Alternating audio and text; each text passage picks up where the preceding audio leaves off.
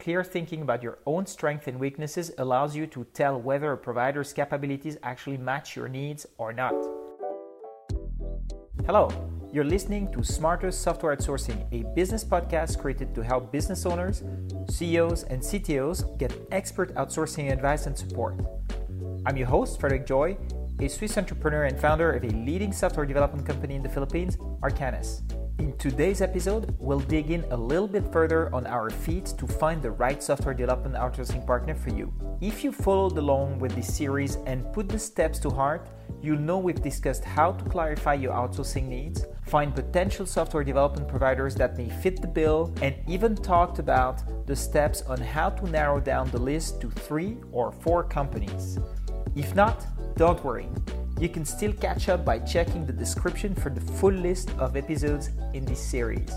For now, let's get into today's agenda. So how does one business owner really know he's found this perfect match to fulfill his goals? With that question in mind, it's time to evaluate your selected companies carefully. Find out what they are made of and try to see which one of them could be the most ideal outsourcing partner for your organization.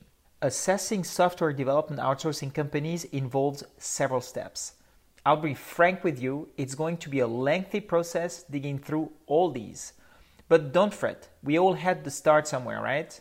So now, with a complete step-by-step guide, you're sure you won't miss a thing. Today, we will explore the first 2 aspects you want to examine and evaluate, their backgrounds and capabilities. Step 1. Research the company's background. The first item is the basic information. First off, the most basic questions you need to ask are, first, how long has the company been running? And second, who are the people behind it? These are particularly important because having confidence in the management team of your chosen provider and the level of experience builds trust. Mutual trust plays a huge role in the success of any outsourcing partnership. So, I encourage you to learn as much as you can about their expertise, management style, and company ownership. After all, the founders' value with which they started the company and experience they've gained in running it radiates throughout the whole business.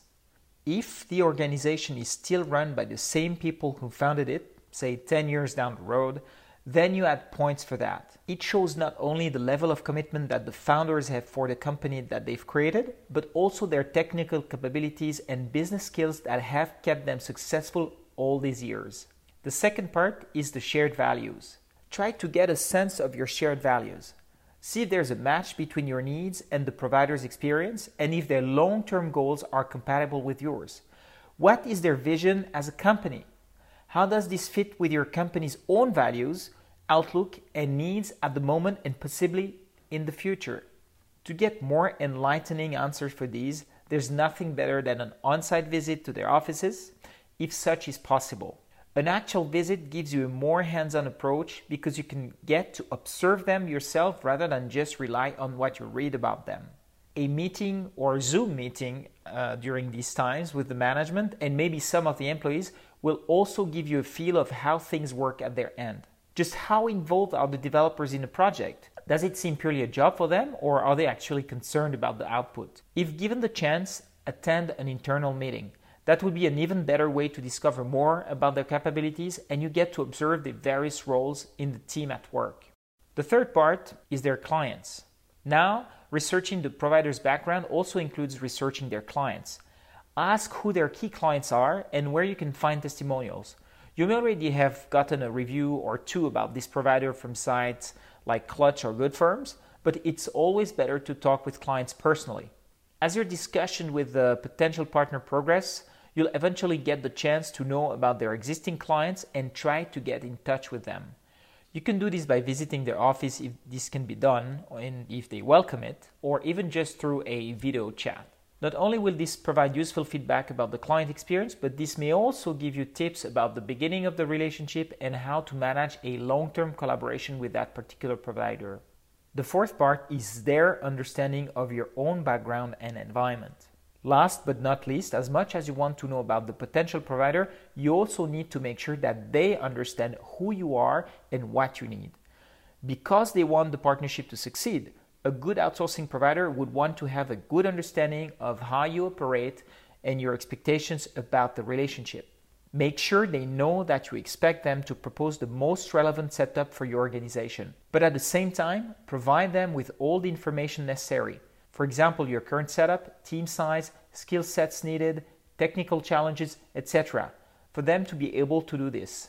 This would lay the foundations of a solid collaboration between you and the provider. Step 2. Evaluate the company's capabilities. If I'm not mistaken, clear thinking about your own strengths and weaknesses allows you to tell whether a provider's capabilities actually match your needs or not.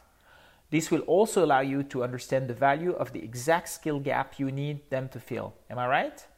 Here are 4 capabilities you need to look into. The first one are the primary skills and technologies.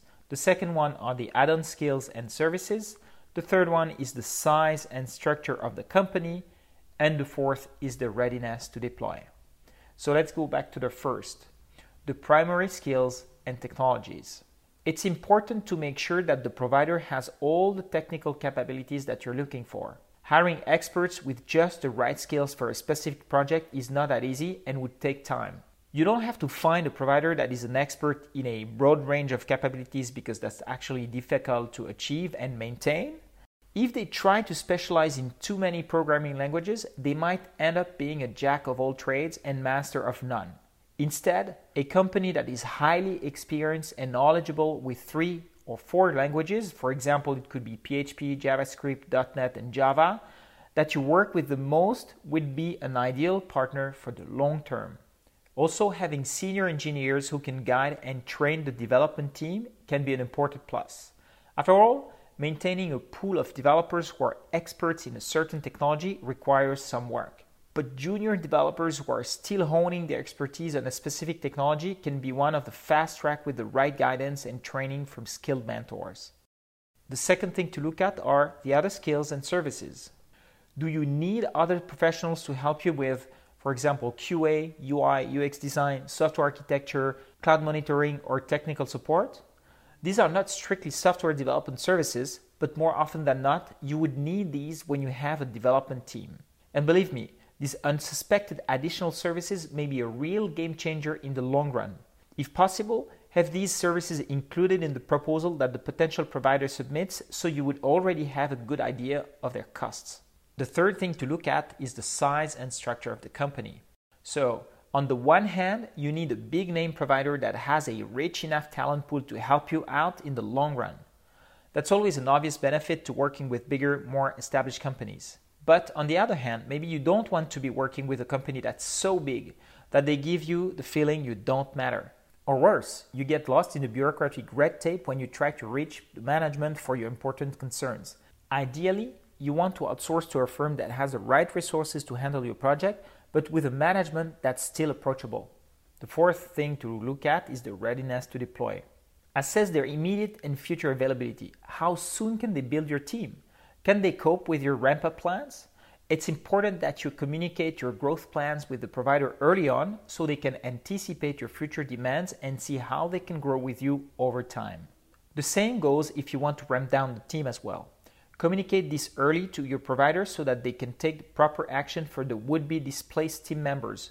Usually a month of heads up should be good enough for the provider to either ramp up or down a team, presuming that your requirements are not too complex for them to supply. Keep this in mind so that you start to search for an outsourcing partner well ahead of time. You should then have a sufficient potential pool of outsourcing companies that you can pick from, and your decision will be based on all the factors we've mentioned rather than just on who can provide the needed resources immediately because there's just not enough time. As a conclusion, and as I've said, picking your software development outsourcing partner is a long process, but you have to take it seriously if you want the partnership to succeed. There are still 5 other key areas in evaluating that I want to share with you, including factors like company culture and security aspects, things that don't come to mind immediately when you start your search, but turn out to be very important in your decision making as well. But we'll reserve that for the next episode. And that's it for today's session of Smarter Software Outsourcing. If you've got questions in mind that are not discussed in this podcast or any questions at all, shoot me up at fred@arcanis.com. I'll be more than glad to be of help. Stay tuned for the next episode. See you.